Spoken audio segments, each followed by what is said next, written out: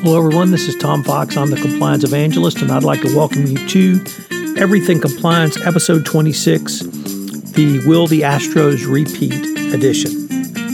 The Everything Compliance gang consists of Matt Kelly, founder and editor of Radical Compliance, Jay Rosen, Mr. Monitors with Affiliated Monitors, Mike Volkov, founder of the Volkov Law Group, and Jonathan Armstrong, partner at Cordery Compliance.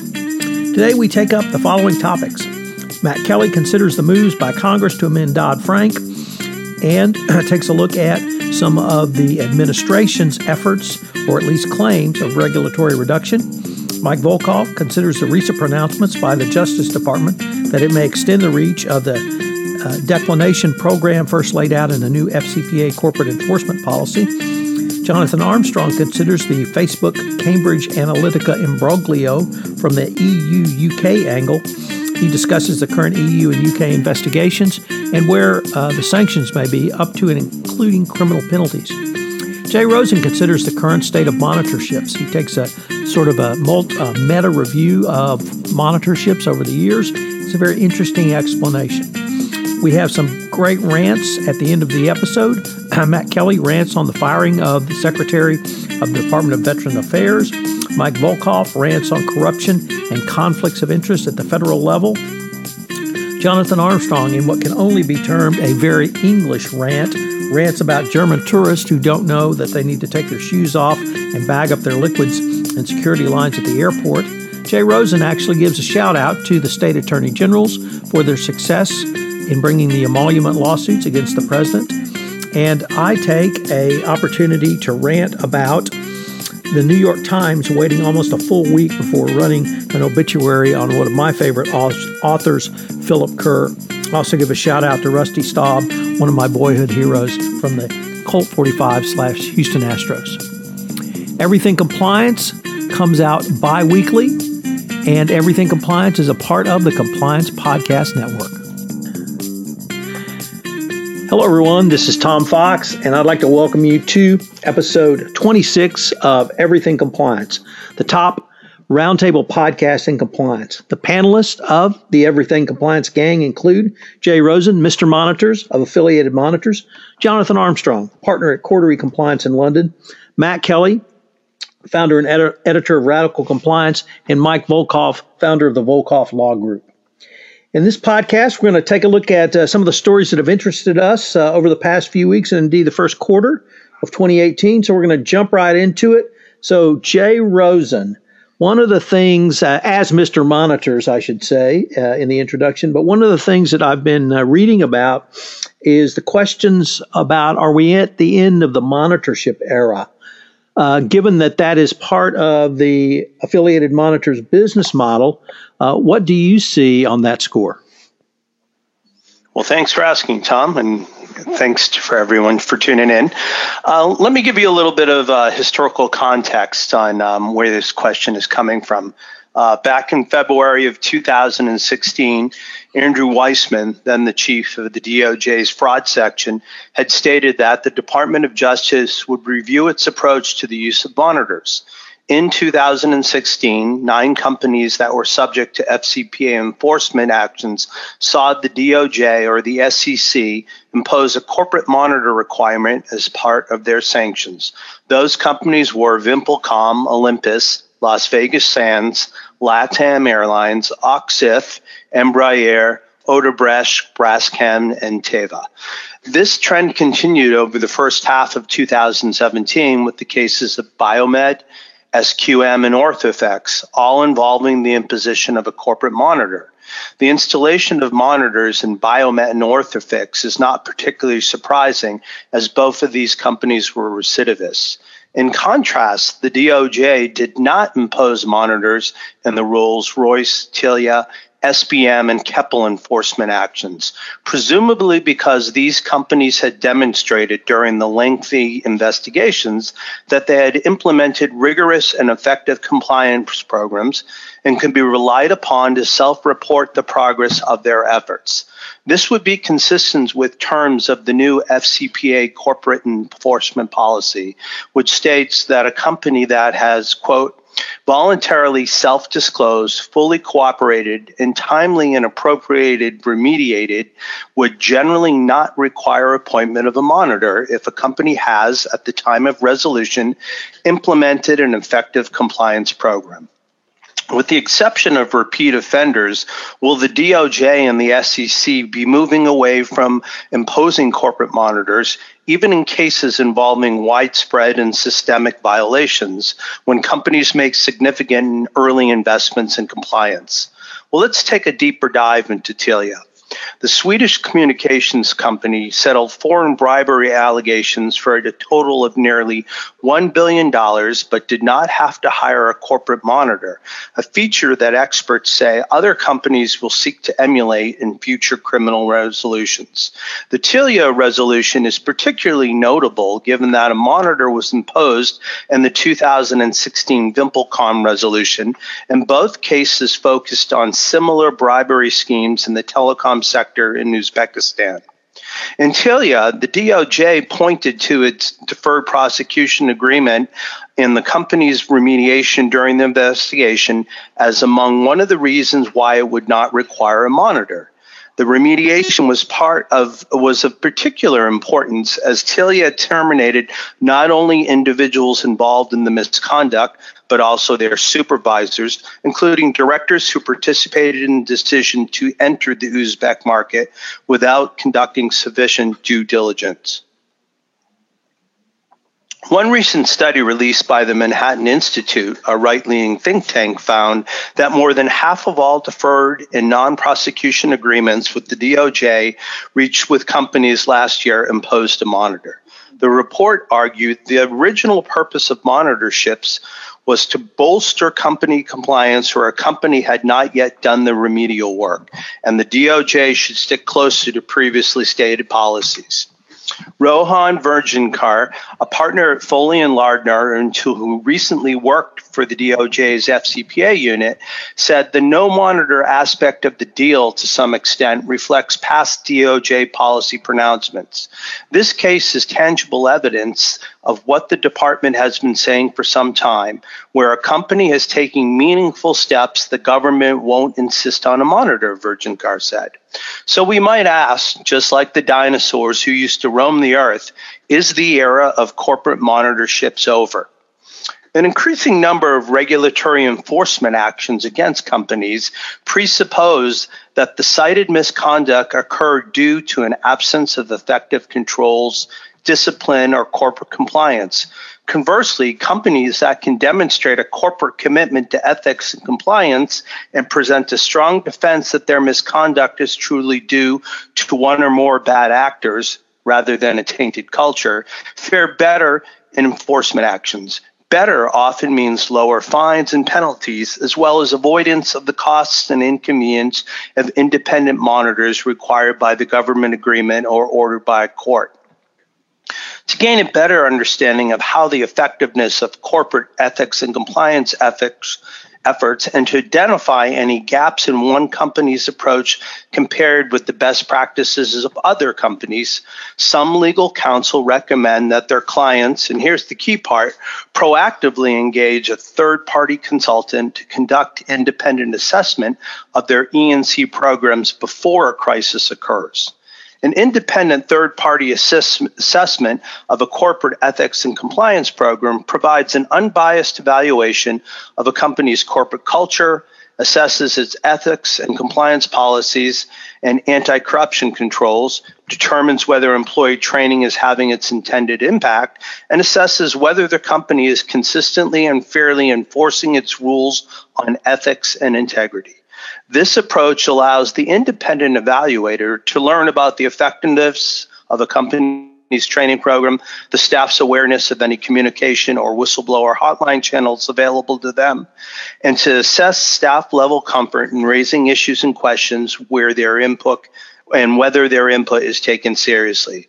In addition to a greater understanding of ethical culture, a third-party independent assessment can contribute to a more in-depth understanding of risk areas throughout the company that staff on the ground might be observing and attempting to manage, thereby contributing to a more robust enterprise risk assessment, where perspectives may be limited to the top and middle management layers of the organization. Independent third-party assessments provide more than the assurance that the investment that the company has made in their E&C program has added value. In fact, just the process of conducting the assessment can send a strong message to the workforce of the company's commitment to providing more than just words when it comes to ensuring that ethics and integrity are incorporated into the day-to-day business of the organization. This message can also resonate with outside stakeholders, be they government regulators and enforcement agencies, should a bad actor shine the spotlight on the company's ethics and compliance commitments.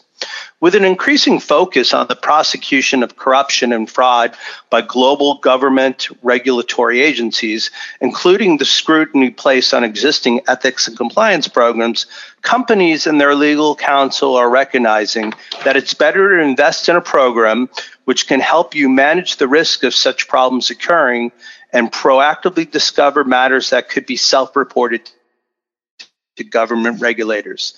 In this way, corporate budgets are targeted on areas that add value to the company rather than hoping that the established program is sufficient and subsequently funding increasingly high cost of litigations, fines, penalties, and when it turns out to be less than robust and real. The use of third-party independent assessments can be a valuable resource for companies. Effective use of this risk management tool is the next step in the evolution of the field of corporate ethics and compliance for forward-looking companies committed to ensuring that their organizations act with integrity, follow pertinent laws and regulations, and maintain a commitment to excellence. Now, I'll be dating myself a little bit here, but just like the old Fram auto filter ad used to say, you can pay me now by commencing a proactive ethics and compliance assessment, or you can pay me later, being forced by the government regulator to engage a corporate integrity monitor. The choice is yours. So, Jay, I guess the first question I have is, we have seen really over, at least in the 10 years I've been in this field, an ebb and flow on monitorships. Some years, some eras, they seem to be greater. Certainly when I started in 2007, they were in vogue. Then there was a pullback a little bit, largely in response to monitor fees and I think comments by Congress and perhaps even the courts. Then there was a lull, and then they picked up, certainly, as you noted, in 2016 and had a heyday in 2017. Is what you're seeing now really this, I don't want to say generational, but sort of ebb and flow, or do you really see now a substantive change based upon real facts on the ground that the Department of Justice or Securities and Exchange Commission takes into account when concluding an enforcement action? I think that's a great question, Tom. And I guess the way I would want to frame it now is that we've seen, I think, a concerted effort made by the DOJ, specifically over the last 5 years, where they are trying to give more and more information to the marketplace on how you will be treated in terms of how you represent your situation to the government. And just like going out on a date, you only get one chance to make a first impression. And I think that with the amount of transparency given to what the government wants to offer, and with the latest, iterations of assuming a declination, if a company is doing the work and they come in and they're serious, there is a hefty reward to be gleaned by getting both the declination and being able to avoid a corporate monitor. So I think the short answer is that I wouldn't say it's an ebb and flow, but I would say it's a consistent march to the both the government and companies being more aware of how a compliance program can save them on future pain. So I think this is an appropriate step in the right direction. And I think from our perspective at Affiliated Monitors, we still aim to be able to help our clients. And the question may be, are we able to get involved a little bit earlier in that timeline and to help companies concurrently do remediation while they're doing that investigation. And then, as I had said a little bit earlier, when you go to the government and you've shown the work that you've done, I think you make a better first impression and you have an opportunity for a better result. Hey, Jay, I have a question for you here. I'm somewhat wondering whether monitors have kind of given themselves a bad name, or some monitorships have given the entire industry a bit of a bad rep. When I'm looking at examples like the former Attorney General John Ashcroft, he wound up with a monitorship that was worth, I think, $54 million. Louis Freeh, the former director of the FBI, he once got a very lucrative monitorship. We have Larry Thompson, who was the monitor at Volkswagen, who was buddy-buddy with Attorney General Jeff Sessions, and I am sure that Larry Thompson is making quite a decent penny on that monitorship. I mean, high-profile examples like that do leave some people on the outside rolling their eyes at the industry as a whole. And I know that's not the business model for affiliated monitors, but I do somewhat see these high-profile examples. I'm like, oh boy, here we go. People are going to start criticizing monitorships as like a gravy train, and I don't necessarily know that they're wrong in cases like that. So I'm just kind of wondering how that filters into the conversation about what monitorships are and what they should be doing. I think those are great data points, Matt, and it's a good question. I think one of the things that you can kind of see out in the marketplace, so there are all types of monitors out there. Some people, hail from the Southern District of New York as alumni. Some people really have the chops to do a monitorship. And I think one of the things that you need to do is if you are in the situation that you are looking to hire a monitor, you're going to see all sorts of different potential applicants show up for that. So whether they're folks who have experience in the forensic world, the Big Four and some of those other smaller organizations, companies that are specialists in doing monitorships like affiliated. We've done nearly 700 of them since 2004. And then you get the folks that you've mentioned who it appears that there might be a sweetheart deal. So I think, part of the situation with this presumption of a declination and the potential not having a monitorship, it can be significant, especially with the sums of money that, these monitors reportedly have made. The one thing that we really look at, and there's when you go into a company as a monitor, you can be perceived sometimes as a company without a home country, because the government thinks that you're going in there to do a gotcha operation, and you're not. And the company, although you're trying to help them get the best results and prevent them from becoming recidivists, they may think you're there representing the government. So you're in that kind of precarious position. And I think if you're able to, the way the process works is the company will submit 3 candidates to the DOJ, and the DOJ will pick one of them. So I think the marketplace is definitely getting better about picking who the monitors are. And just because somebody has the CV that they've been a prosecutor or they've worked for the DOJ before, that doesn't necessarily mean they have the best skill sets to help out a client in terms of what they need for the monitorship. So in concluding, I think part of this is a little bit of a backlash to some of those sweetheart deals. And I think, the companies and outside counsel are getting a lot more, selective about who they bring to the table to potentially help them satisfy their monitor needs. All right. So, Jonathan Armstrong, as you may have heard, there was a scandal in the United States around Facebook and a company in the United Kingdom called Cambridge Analytica. Matt Kelly and I have been writing about it, thinking about it, and talking about it from the Facebook perspective. But we really wanted to know if you had any thoughts from, number one, the more of the perspective of Cambridge Analytica, but also from what current EU and UK data privacy law may be as of March 29th, 2018, when we're recording this, or what it might be after May 25, 2018, when GDPR goes into effect.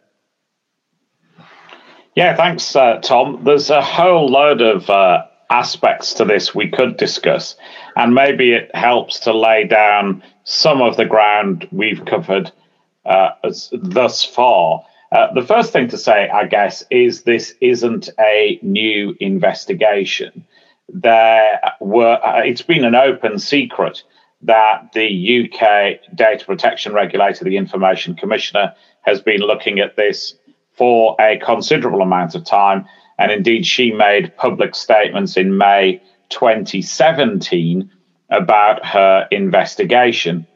I think what sped things along somewhat is a Channel 4 investigation. Channel 4 is a public broadcaster in the UK funded by advertising. And again, I think some people have known that Channel 4 have been up to something since at least the beginning of the year. And what I think caught people's interest, and if you were to go on YouTube, you can find a lot of the material from the Channel 4 investigation, is having just returned from the SCCE in Frankfurt, I guess I'm allowed to say Schadenfreude over the activities of some of the people at Cambridge Analytica. For example, one of them is videoed by a covert investigative journalist boasting that he can get facts out of people by using covert video surveillance. So there is an element of irony about a lot of that.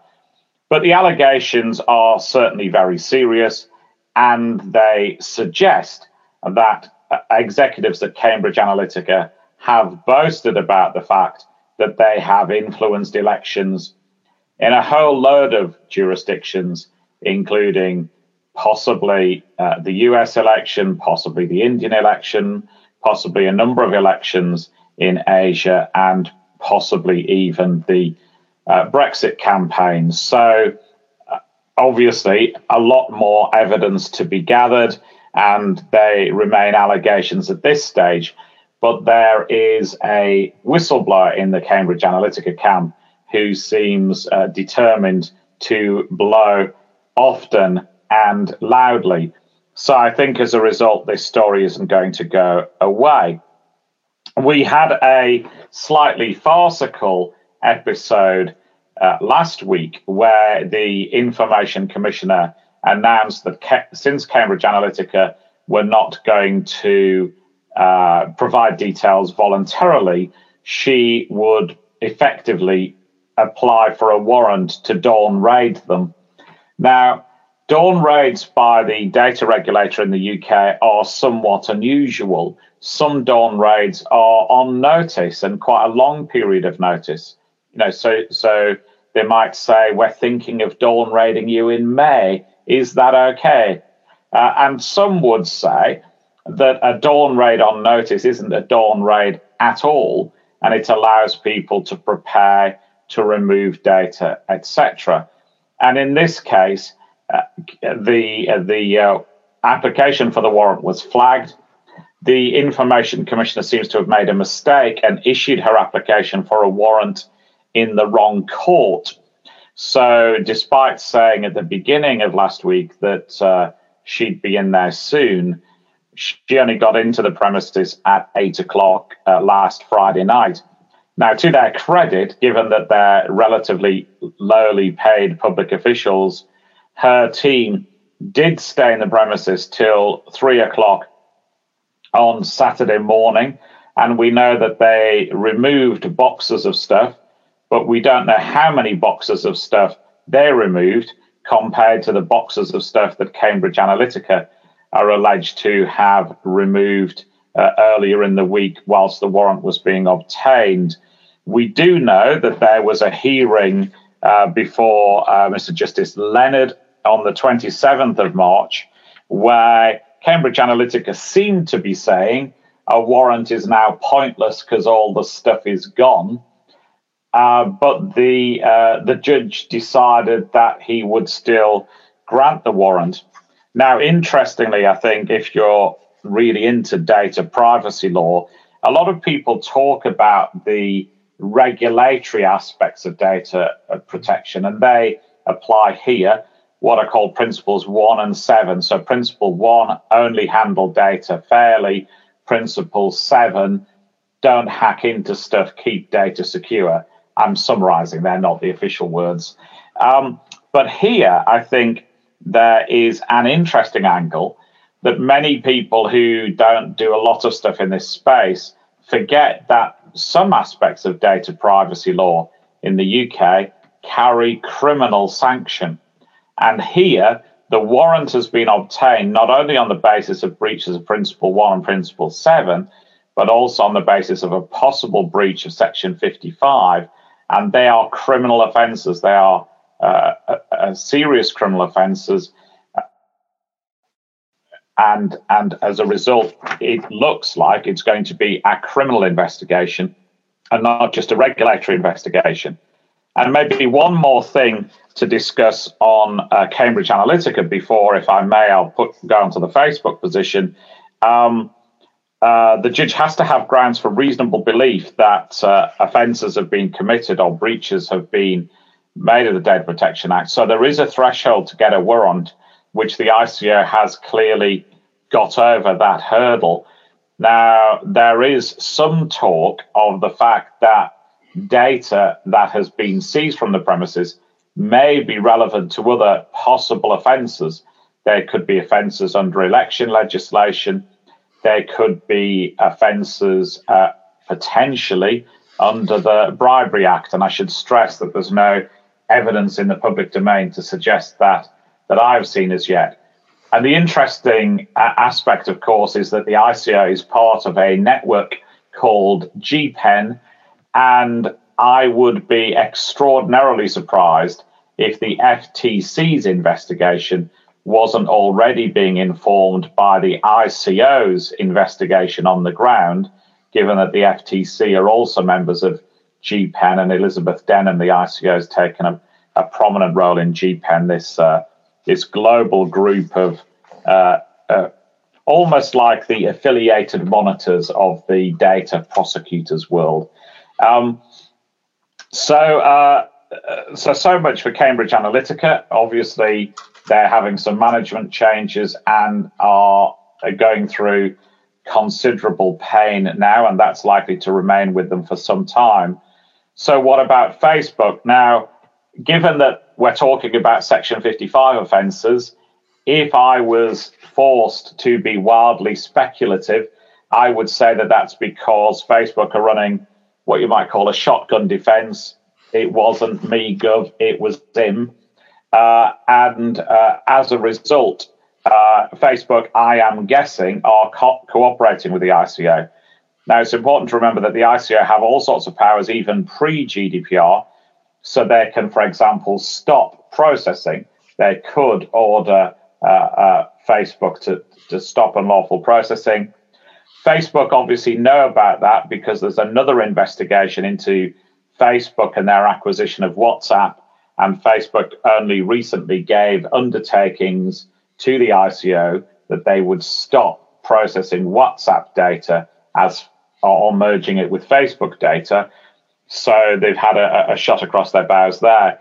In terms of offences, if there are breaches by Facebook of the legislation, the maximum penalty for each offence at the moment is £500,000 versus, just by way of illustration, since you talked about GDPR, Tom, about £26 billion were the offences committed in May rather than, if there were offences rather than earlier.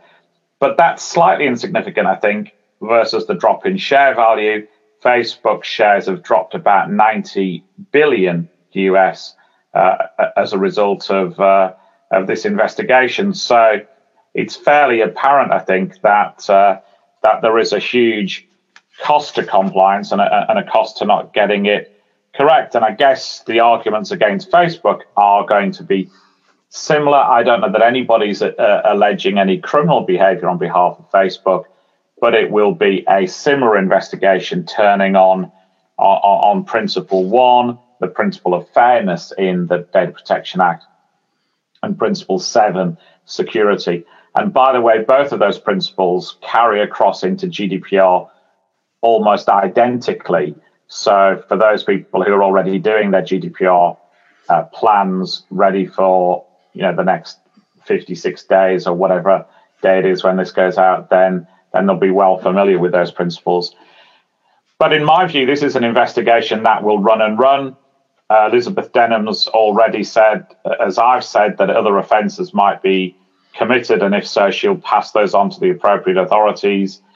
If there has been an influencing of election, remember that it doesn't have to be a cash payment to be a bribe under the UK Bribery Act. If offences there are made out, we could see US nationals, for example, those who've sponsored campaigns that Cambridge Analytica have run, also face consequences under the Bribery Act because of the extraterritorial reach and the fact that Cambridge Analytica's a UK entity and many of its executives are UK nationals. So I think this will be a wide-ranging investigation, and I'd be very surprised if we weren't still talking about this in another 3.5 years' time. Anyone with a question for Jonathan? Jonathan, I have a comment for Jonathan, that you have shattered my idea of a dawn raid, which I always thought would happen at dawn. And it actually was a raid with data techs and stun grenades kicking in the doors. And now it's just one more of my childhood memories just shattered along with Santa Claus and the Easter Bunny. But I think proper dawn raids are much more likely under GDPR. So I think that's another change that will come in May. I think we will see that sort of dawn raid.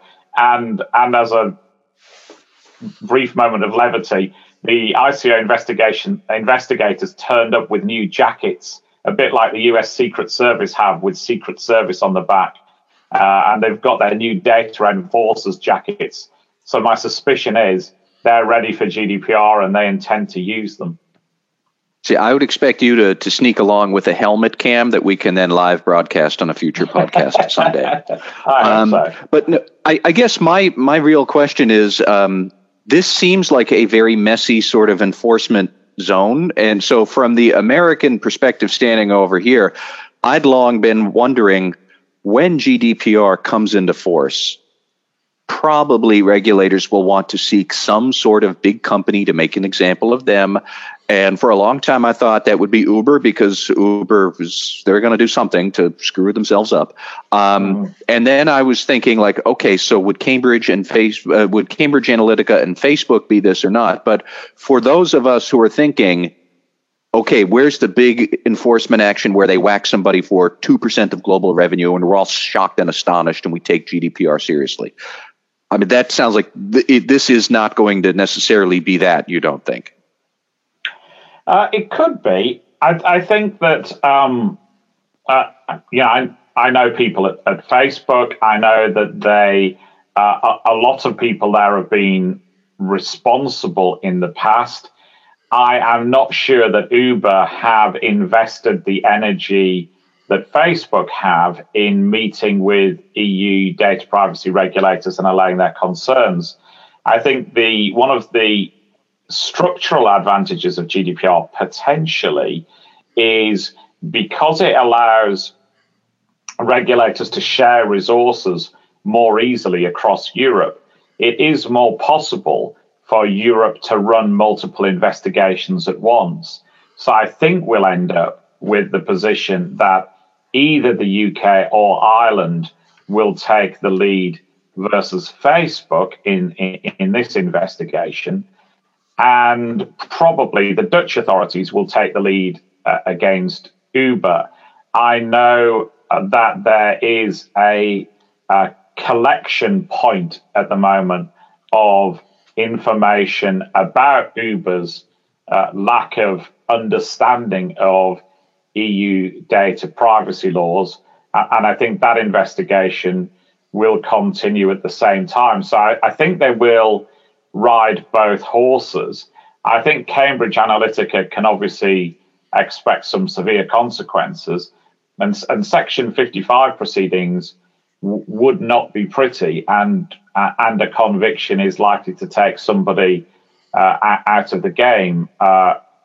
You can, they could theoretically be banned from holding office in a UK company going forward, for example. So that could be career limiting were the Section 55 proceedings to be brought. So I think there's a whole load of other bits of investigation to come. And I think that obviously, in some respects, regulators probably would have liked this to kick off in June, July time so that they could exercise their new lightsabers. But obviously, you can't do that for historical breaches. So if everybody has cleaned their act up now, then you can only pursue them under the existing law. But let's not be under any doubts. The existing law still has teeth. And if what the whistleblower says is true, it seems to me that this isn't an investigation that closes down quickly. And I'd be interested in the evidence. Many people have complained about the fact that the ICO telegraphed the Dawn raid. The judge actually bizarrely took an appearance by the ICO on television as notice to Cambridge Analytica, and said that a formal notice wasn't necessary to be served because she'd appeared on national TV and told them what was happening. He said it wasn't necessarily an appropriate way to give people notice of a pending investigation, but it was sort of good enough. So it'll be interesting to see the evidence that's been acquired in the prior year, because, as I've said, this is a long-running investigation. And it may well be that there's already a lot of evidence in the regulator's domain. So the Dawn raid might only have served to incriminate them a little bit more, because if the regulator is already in possession of emails, and when they've lifted devices from the premises, those emails have been deleted in a hurry, that might cause additional concerns. So it might be that the purpose of the Dawn raid is almost to see what has gone in the intervening period, rather than that evidence being lost forever. Well, Jonathan, I think this is a story that we're going to have the opportunity to visit and revisit for probably at least throughout this year and maybe even into next year. I think so. So, Matt Kelly, I've been really looking forward to visiting with you and hearing your thoughts on sort of where you think we might be in terms of Dodd-Frank reform, perhaps tied into some Sarbanes-Oxley issues. And also, is the administration's claim that it is reducing regulatory burden really accurate, or is it really just Memorex? I will put the deregulatory question till last, because I don't need to get my high blood pressure up any higher. Let's start with Dodd-Frank reform, because there is actual news there. Congress has in fact done something, which is astonishing. The Senate not long ago passed by a fair margin, with bipartisan support, passed Senate Bill 2155, which is formally known as the Economic Growth, Regulatory Relief, and Consumer Protection Act. All sorts of nice keywords there to really say that what they did was reduce some of the regulatory oversight created by the Dodd-Frank Act. And this is really the first big swing at Dodd-Frank reform that we've seen pretty much since, I think, Dodd-Frank was passed in 2010. We've seen some nibbling around the edges over the years, but this was a big deal for specifically the banking sector. So for everybody who is, say, a head of regulatory affairs at a large bank or some other financial firm who's listening, this applies a lot to you. For everybody else who's listening who is an ethics and compliance officer at a non-financial firm, this is interesting, and you might be able to divine some clues about what might come next based on what's getting tackled right now. But a large part of this isn't actually something that a lot of ethics and compliance officers need to think about. So, for example, in SB 2155, there isn't any mention of Sarbanes-Oxley and Section 404 controls over your financial processes. There is nothing there, say, against shareholder votes over executive compensation. There is nothing prohibiting the pay ratio disclosure rule. A lot of the corporate governance concerns that had been put into the Dodd-Frank bill in 2010, they're still here. And maybe the SEC is taking shots at what the regulatory burden is for those rules. But all of that big legislation that applies to all companies is largely still here. What is in the bill that the Senate just passed is things such as if you are a bank with $10 billion in assets or less, you are now exempt from the Volcker rule about commingling client and institutional money and investments. If you are a mid-sized bank, which they define as a bank with $50 billion to $250 billion in assets, that is more than what I have. If you are a mid-sized bank, you do not need to go through annual stress testing anymore. You can go, I think it's every other year. And stress tests are no joke. They are no bank's idea of a fun time. They are difficult. So there was a lot of that. It was a lot about loosening up the mortgage industry and various other things that really apply to the financial sector specifically. There was not anything yet about restructuring the Consumer Financial Protection Bureau, which is interesting because once upon a time, Republicans wanted to have a 5-member commission oversee it, rather than the single person who was overseeing it. Of course, now Donald Trump has his own appointee as a single person, and suddenly the Republicans think it's not that bad anymore. The only thing that is, I think, intriguing that could apply to a lot of companies is that this Senate bill requires the Treasury Department to do a broad assessment of cybersecurity risks and then come back with possible recommendations to regulators or other authorities about new ways to enhance oversight if there's some sort of material cybersecurity risk. This sounds an awful lot to me like a report the Treasury Department put out in 2017, at the end of 2017, where they said that tech vendors providing services to the financial community, they're a risk because we don't know who they are. We don't know their cybersecurity posture. And if they provide services, if one or two of them provide many services to a lot of banks and they get attacked, could that become a big financial risk? And that report even said that they would like Congress to give them authority to maybe regulate some of these tech service providers. So if you're a web hoster or a payroll service provider or something like that, you work with banks, conceivably, could the banking regulators wind up regulating you? Well, this is one way to get that outcome to come to pass.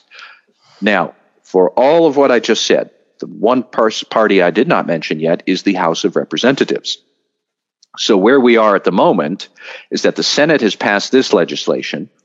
The House last year passed its own legislation called the Financial Choice 2.0 Act. And that was a considerably different chunk of legislation. So now comes the horse trading to try to get one bill in conference. This has not yet happened. This is what's going on right now as the House and Senate try and figure out, okay, what could we actually get passed across both chambers that the president might then sign into law? It gets tricky because the House bill has a lot more stuff that compliance officers might take a step back at. The House bill does include a bigger exemption for SOX oversight of internal controls. Many more companies would be exempt from having an annual audit there.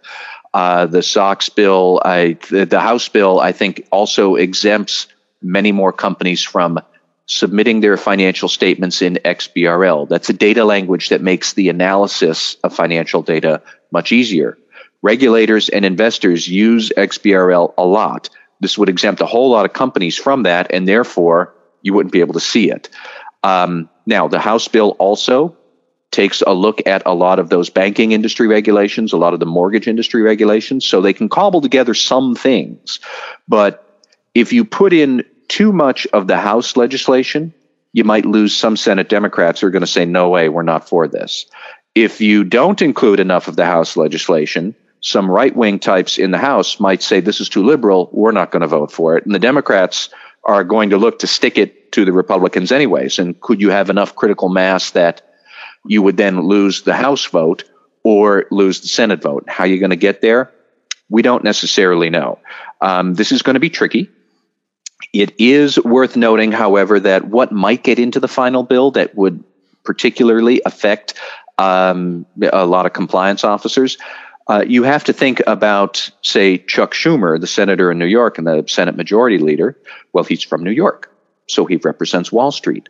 So some of these pro-deregulatory ideas that are, in theory, going to goose up IPOs and make Wall Street bankers happy, maybe Chuck Schumer would say, that's fine, include some of those things from the House, and that might still get into the final legislation. That is exactly what happened in 2012 when Chuck Schumer supported some SOX rollbacks in the Jobs Act that passed that year, which a lot of compliance purists did not like that. I think they would not like this, but there are some political forces that might swing some key Democrats to say, let's do this anyways.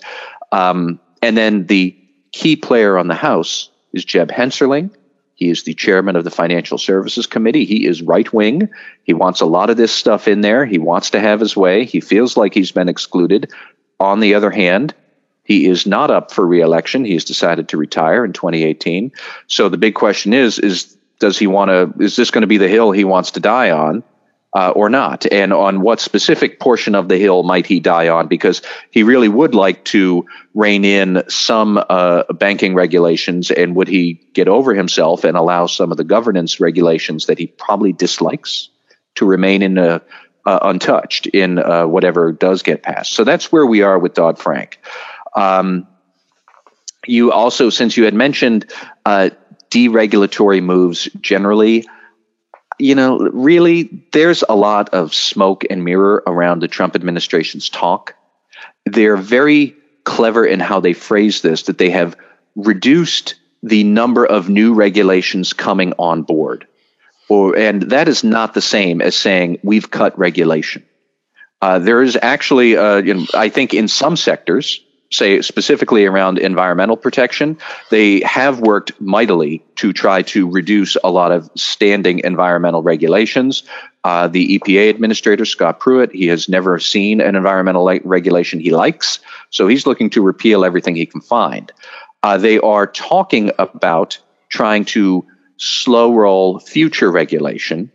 And that famous 2-for-1 regulatory kill order that Donald Trump talked about way back when in 2017, it actually said for every new regulation you plan to adopt, you have to propose 2 that you want to kill. I didn't say you had to kill them. You have to propose 2 that you have to kill. And that's all.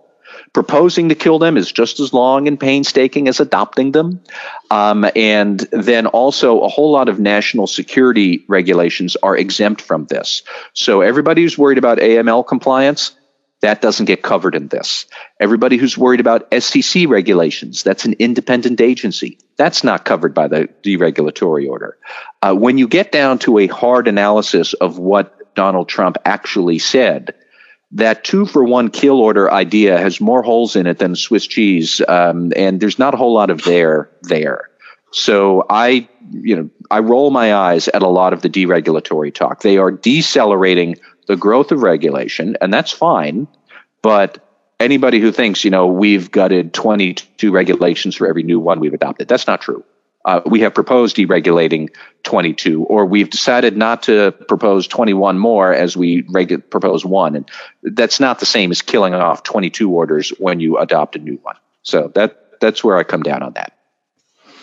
So, Matt, let me throw out the first question, which is you have written and talked about and thought about Jay Clayton and his role at the SEC a lot. In our last podcast, you gave us sort of a one-year wrap-up of the Clayton chairmanship of the SEC. Do you see any real difference in what the public comments of Clayton have been around access to capital, to the Dodd-Frank and or Sarbanes-Oxley regulatory reforms that are being at least bandied in Congress? Well, in the sense that they talk a lot about things that they want to do without actually doing much, I would say all of that is in step with each other. That I think that Jay Clayton would like to see more IPOs. I think that his proposed ideas don't actually move the needle on how many IPOs we might see. Let's not forget, we actually did see more IPOs in 2017 than in 2016. And they do like to cite statistics about IPOs in a very misleading way. What is interesting is that a lot of what Dodd-Frank reform and what a lot of people in Congress want to try to do is to create this kind of a subcategory of public companies where you are raising money through crowdsourcing and a lot more around loosening up the ability to get accredited investors to invest in you early. But if you create more opportunity for companies to raise capital from more investors before going through a big registration process, then of course you're going to have fewer IPOs. If you're a company that needs to raise capital, but you don't need to go through the whole rigmarole of filing an S1 and going from there, like, why would you go for an IPO? Never mind that if you're an entrepreneur, you can get the money from private equity, you can get it from venture capital anyways. There's plenty of that cash lying around. So a whole lot of what they are saying about how to create more IPOs and a whole lot of what they're doing to loosen capital raising restrictions, they're not in step with each other in the real world. So I think I am hard pressed to see how a lot of what we will do will lead to a wild increase in IPOs like we would have seen in the 1990s. The vast majority of which back then weren't even worth the paper they were printed on, and they all went kaput in the dot-com collapse in 2001 anyway. So like, what's the point of that?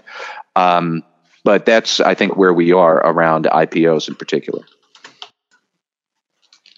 Mike Volkov, I was interested in some recent announcements or perhaps even pronouncements by the Department of Justice that it may extend the reach of the declination program first laid out in the new FCPA corporate enforcement policy, which Deputy Attorney General Rod Rosenstein announced in November 2017. I had a couple of questions I wanted to pose to you. The first being, this was announced in the form of something called, quote, non-binding guidance, end quote. And that confused me because I thought Attorney General Jeff Sessions made clear there would no longer be guidance issued by the DOJ. But then on a practical level, I wondered how would such an approach work for laws other than the FCPA, and how would individual AUSAs put it into practice? Well, I think it's a really interesting development that didn't get, it got some press attention, but not as much as it deserved. Apparently the acting head of the criminal division, John Cronin, gave a speech at a recent white-collar crime National Institute meeting and announced that the criminal division is going to use the FCPA corporate enforcement policy as, like what you just said, non-binding guidance in other areas of white-collar enforcement beyond the FCPA. And they applied it in a particular case that came up, which was they declined charges against Barclays Bank after the bank agreed to pay a penalty of $12.9 million as a result of foreign exchange. It's like a front-running scheme, like a fraudulent scheme. And as the first example of this policy, well, and it's sort of taken everybody by surprise. It came out of nowhere. So let's deal with the first issue, which I think you raised, Tom, which is we were supposed to be dealing in an era of, no guidance anymore. So we're not going to have, Phillip memos, McNulty memos, Rosenstein memos that just, take on the life during that administration and then are rescinded. Rosenstein, made a big deal out of directly amending the U.S. Attorney's guidelines and manual as part of the FCPA corporate enforcement policy change. So as a procedural matter, it seems like they're just speaking out of both sides of their mouths as to what they're going to do for guidance in the future. Here we have guidance that's not even written down. We have guidance that's not even sort of thought out as to how it's going to apply. And so now what we have to do is sort of read tea leaves from specific actions that they take. So there's that one big problem, which is just seems to me to be fundamentally inconsistent. And I don't know how it worked its way to get approved within the Justice Department. It just doesn't make sense to me. I mean, such an announcement like that, a speech like that goes through there's interagency coordination, and then before you even get to that, there's an approval process within the Justice Department that goes all the way up to the Attorney General's office. And I don't know why people didn't ask some basic questions, such as, okay, what crimes are these going to apply to? Are we talking about environmental crimes? Are we talking about fraud crimes? Are we talking about only the crimes that are handled by the criminal division? Are we talking about, is this going to apply to all 94 U.S. attorneys' offices? And just fraud, securities fraud? Think of all the types of crimes that get prosecuted by the office in white-collar areas. Union fraud, theft, embezzlement. What are we really talking about here? And so let's take the elements of the FCPA corporate enforcement policy. It is prompt self-disclosure, full cooperation, and remediation.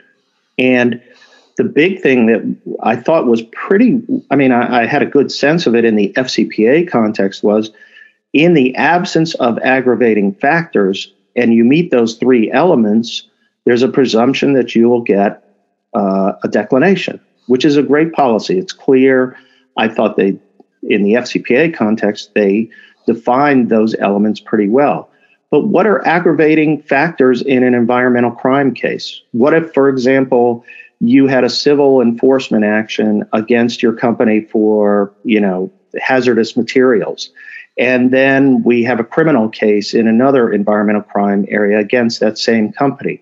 Does the civil case that preceded this constitute an aggravating factor such that you can't get a declination? I mean, what guidance does this give to outside counsel who is charged with, advising the company on whether or not to cooperate and self-disclose? And it just seems to me like, I know this is a big deal to people, but it seems to me like this whole policy wasn't really well thought out. And it's almost like they're in love with the idea of, incentivizing companies to come in and rat out themselves, and they can, put a criminal case together based upon the cooperation of the company.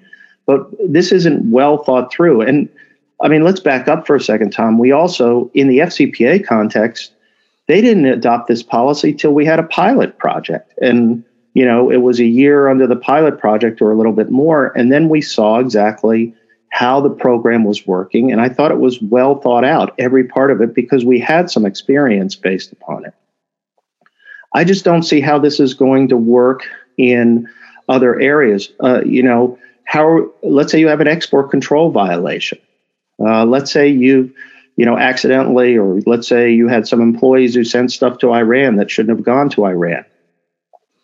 What do we know in terms of our ability to come in and tell the government about it, in terms of are we going to get a declination or have a presumption? And is it that the right area? Do you want to apply it in terms of sanctions violations, criminal sanctions violations? Do we want to have this policy apply? The other thing is, I thought there was a very specific discussion about, and there was a mention, at least in the FCPA corporate enforcement policy, that given the difficulty of international prosecutions of corporate bribery, and the difficulty in collecting evidence and doing all of this, they adopted the corporate enforcement policy. I don't know that we have those same limitations in other types of criminal activity within the United States, like sanctions or export controls or things like that. I hate to rant. This is almost turning into a rant, but it just doesn't seem to me to be well thought out. And I think, besides the inconsistency as to non-binding guidance, it's not well thought out, and it's sort of like they love the idea of just corporate leniency. And I think it's a difficult thing to sort of just let it go and adopt it and hope that people are going to advise companies to bring, to come in and cooperate. It's not so clear it's going to lead to that. So, Mike, one area that we do not face in FCPA enforcement is 96 different district attorneys, or rather U.S. attorneys, doing things differently because it's all run out of Main Justice. But under this policy, at least at this point, I don't see any limitation of what individual AUSAs might be able to do. And it just seems to me to have something that would be so important as potential corporate leniency, you would need a lot of consistency in an approach. Well, that's a great point, Tom, because FCPA and RICO indictments or pleas have to be approved by Main Justice. There probably are some in the terrorism areas as well. But here they're announcing a non-binding guidance policy, but what they're failing to understand is that there are, all the U.S. attorneys' offices out there that prosecute white-collar crime every day. And the question is, how is that policy going to be applied, and how are they going to make sure that there's consistency? One U.S. attorney's definition of aggravating circumstances may be very different from the neighboring district in terms of aggravating circumstances. I could see the Los Angeles district, the central district, being very different than the southern district where San Diego is. So, their perception of aggravating circumstances is such that they can, apply their own sort of local policy, but then we're going to get a patchwork of different approaches. And let's say we find out that the U.S. attorney in Los Angeles is, handing out declinations much easier than the San Diego one. Okay. And let's say we have jurisdiction in both districts. I may sit there and say, okay, well, I'll go report now to LA because I think the U.S. attorney there will give us a better shake. Do we really want to create a system like that where there's forum shopping? And that was one of the reasons why the FCPA, they wanted to ensure consistency. If a U.S. attorney's office touches an FCPA case, whatever they do, a plea, a settlement, whatever, has to be approved by Main Justice to ensure that there's consistency. And I think this could lead to even more weird, disparate results across the country. And in a federal system like this, that I don't think that's fair to practitioners, nor is it fair to the companies, nor is it fair to the public interest in the end, in terms of an enforcement policy. So, Mike, the other kind of, perhaps even on a more theoretical or philosophical question this raised for me was the whole doctrine of respondeat superior.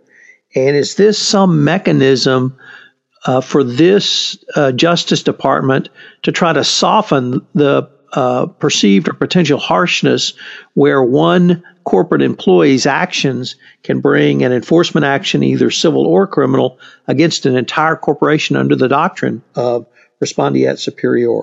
Would that be too far a stretch at this point? I think you're raising an important question, which is once you hand out leniency to such a great extent across the criminal justice system, is the problem that they're trying to address that? And remember, Rod Rosenstein, I think at least a month or maybe 2 months ago, gave a speech at which he said they were going to re-examine, corporate enforcement and the impact it has on shareholders, and also coordinating, with international prosecutors as well to make sure that there's not sort of double punishment for one single course of conduct. Well, all of that raised an issue, at least in my mind, that, we're getting to the point where a lot of the prosecutors at the head, the DOJ level, are questioning these large settlements that we've been getting against companies.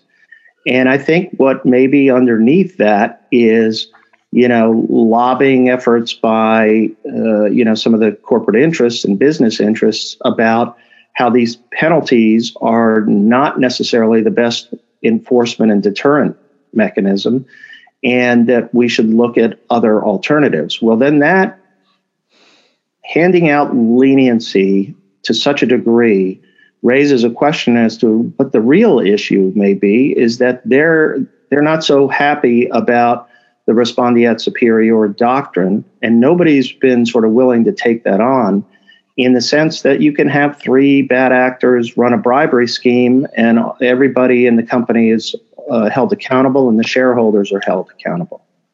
So what do you do with that?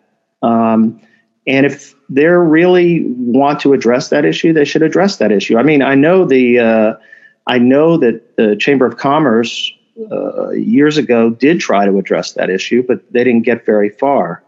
Instead, they adopted this sort of over-criminalization and trying to change sort of criminal intent standards. But it seems to me like they really need to address the corporate liability issue if that's what they're trying to do. But it seems to me like a sort of backhanded way to get at that same result. So I guess, Mike, we're just going to have to wait for some further clarification, because at this point, even with the Barclays declination in the Forex case, we even this week had more fines and penalties paid by Barclay in other areas. Right. And with the Sessions pronouncement, I'm not really confused. I just think we need perhaps a little bit more information on the direction this policy is going to take. Well, you raise an interesting issue, because they just settled their, for the mortgage-backed securities problem going way back. Barclays settled on that at $2 billion, which was supposed to be, they really took a hard line supposedly with DOJ. But, nonetheless, within the space of 2 to 3 months, they, number one, got a declination on the Forex problem, and then got a sweetheart deal, at least the best deal that some of the major banks have gotten, and were praised for their hard-nosed negotiation of just paying $2 billion as opposed to some of the other larger amounts paid by financial institutions. So, I'm concerned that there may be changes afoot that we're not being, they're not being as transparent as they need to be with regard to how they're approaching this issue, and simply announcing it in a speech at an event, as well as I do, that you need to see it in writing.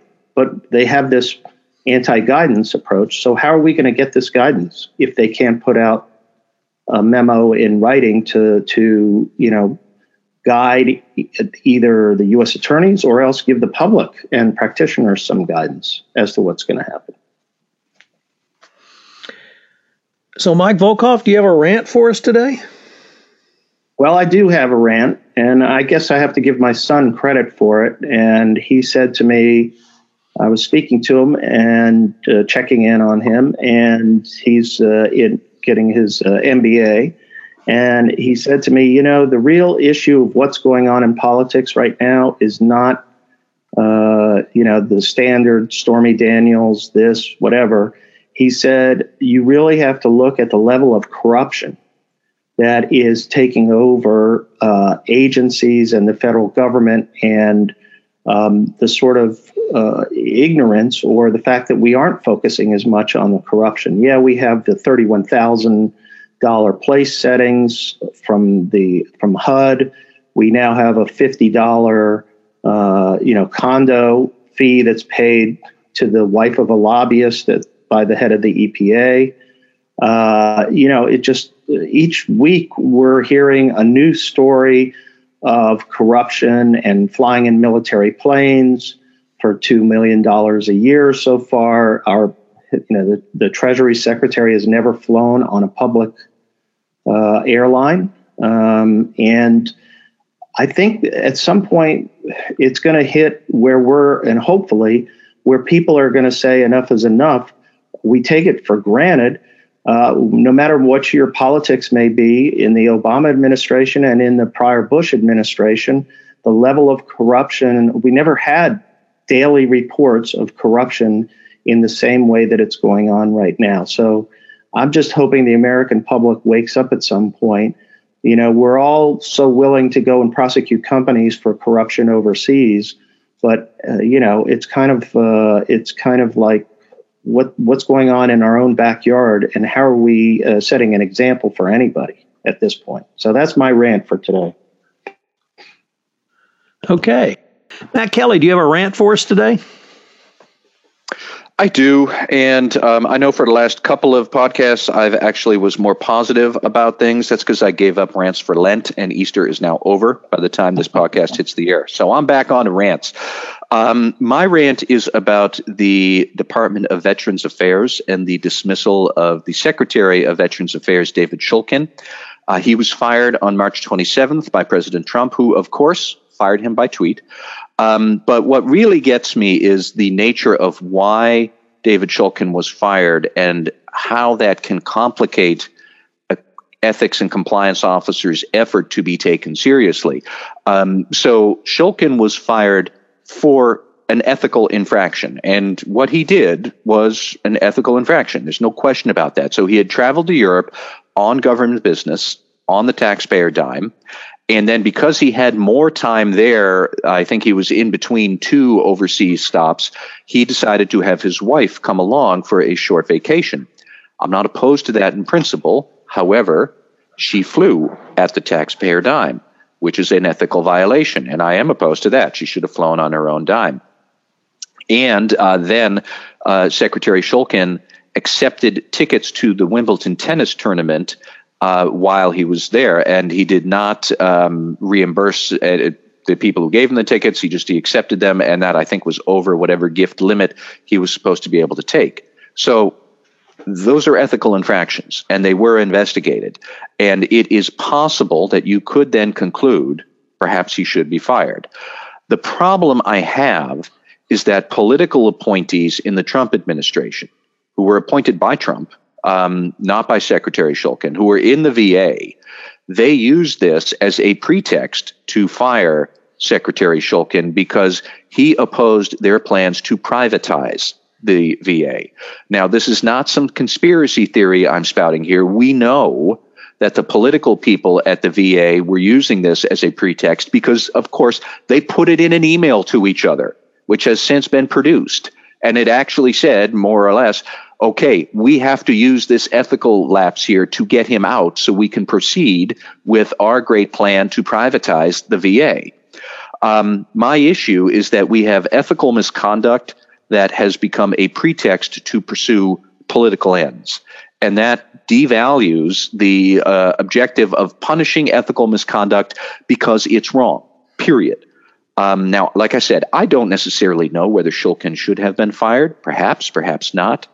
But the way that we often complain about the lack of accountability for executive misconduct, this really can be construed as over accountability. He created the opportunity for them to use the ethical misconduct to pursue their own political agenda, which they did. And that sort of thing just rings hollow the whole idea of holding people accountable at all. He wasn't really held accountable for his misconduct. He got ousted on a technicality of for political means and political purposes, and that's not the way this should be run.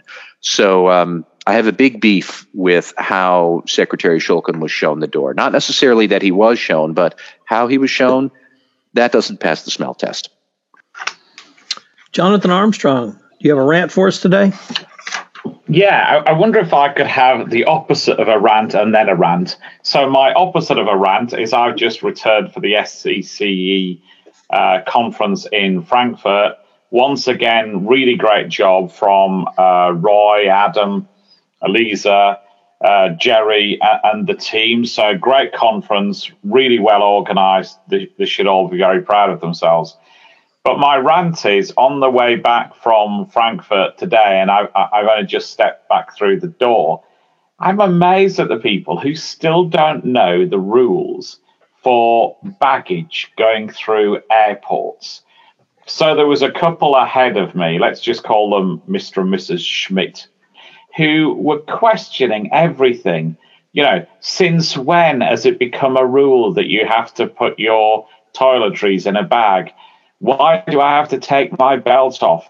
Why do you want my laptop in a separate tray? I think people should be made to sit an exam before they go into an airport, particularly when it's coming up to a holiday weekend. And if they can't pass the exam and they can't persuasively tell the security people why it all has to go in little bags, then they shouldn't be allowed within 5 miles of an airport.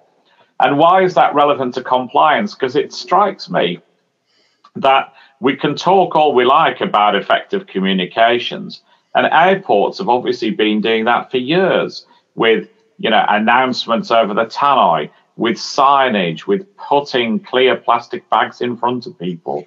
There was even people at the head of the queue saying you'll need to put your toiletries in a little plastic bag. Here's a little plastic bag for you. And if people still can't get the message, despite that, you know, whatever it is now, 10, 12 years of messaging about this is how we get through airports, is there any hope for us in trying to get people to understand our compliance programs? Because if they can't understand anything as simple as how to get through an airport checkpoint, then how on earth can we expect them to remember some of the very complicated ethics codes that modern businesses have? So I guess what that taught me is repeated messages, got to keep it simple. Yeah, but effectively, the only way that people like this learn is face-to-face communications. And that's a lesson for all of us in our businesses. Jay Rosen, do you have a rant for us? I wouldn't call it a rant, but I would say I'd like to congratulate I believe it's the district attorneys in Maryland and the District of Columbia for getting the right to proceed with a suit against the president and his abuse of the emolument. How do you say that? Emolument. Yeah, so it was very cool that we learned about this. Some of us knew, but I learned about it about a year and a half ago. So I'm really happy that there is an opportunity to proceed against the president. And I think we should see some other jurisdictions, especially New York City and other places where the Trump organization operates. So kudos to the district judges who approved that. And I'm anxious to see this case move further within the courts. So I have also a split shout-out rant. My rant, let me start with my shout-out. It's actually a melancholy happy trails. Rusty Staub died today. And Rusty Staub was one of the three heroes of my early youth athletic heroes. He played for the Colt 45s and Houston Astros. He was an all-star with the Houston Astros. Unfortunately, he was traded from the Houston Astros to the New York Mets where he won a World Series. He also played with the Expos and Tigers. So a big shout out to Rusty Staub. My rant is, though, with the New York Times.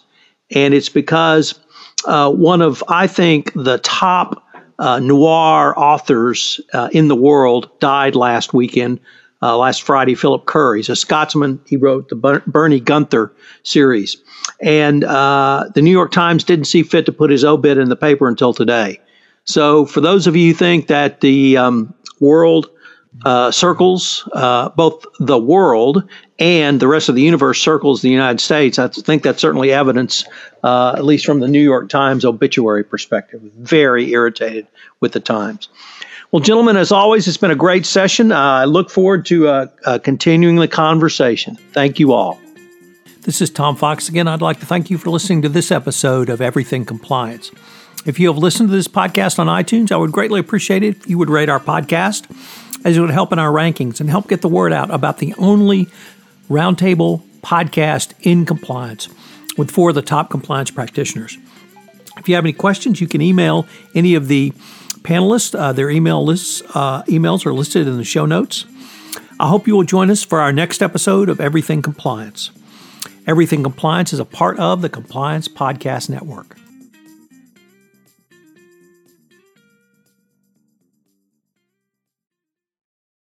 This podcast is a part of the C-Suite Radio Network.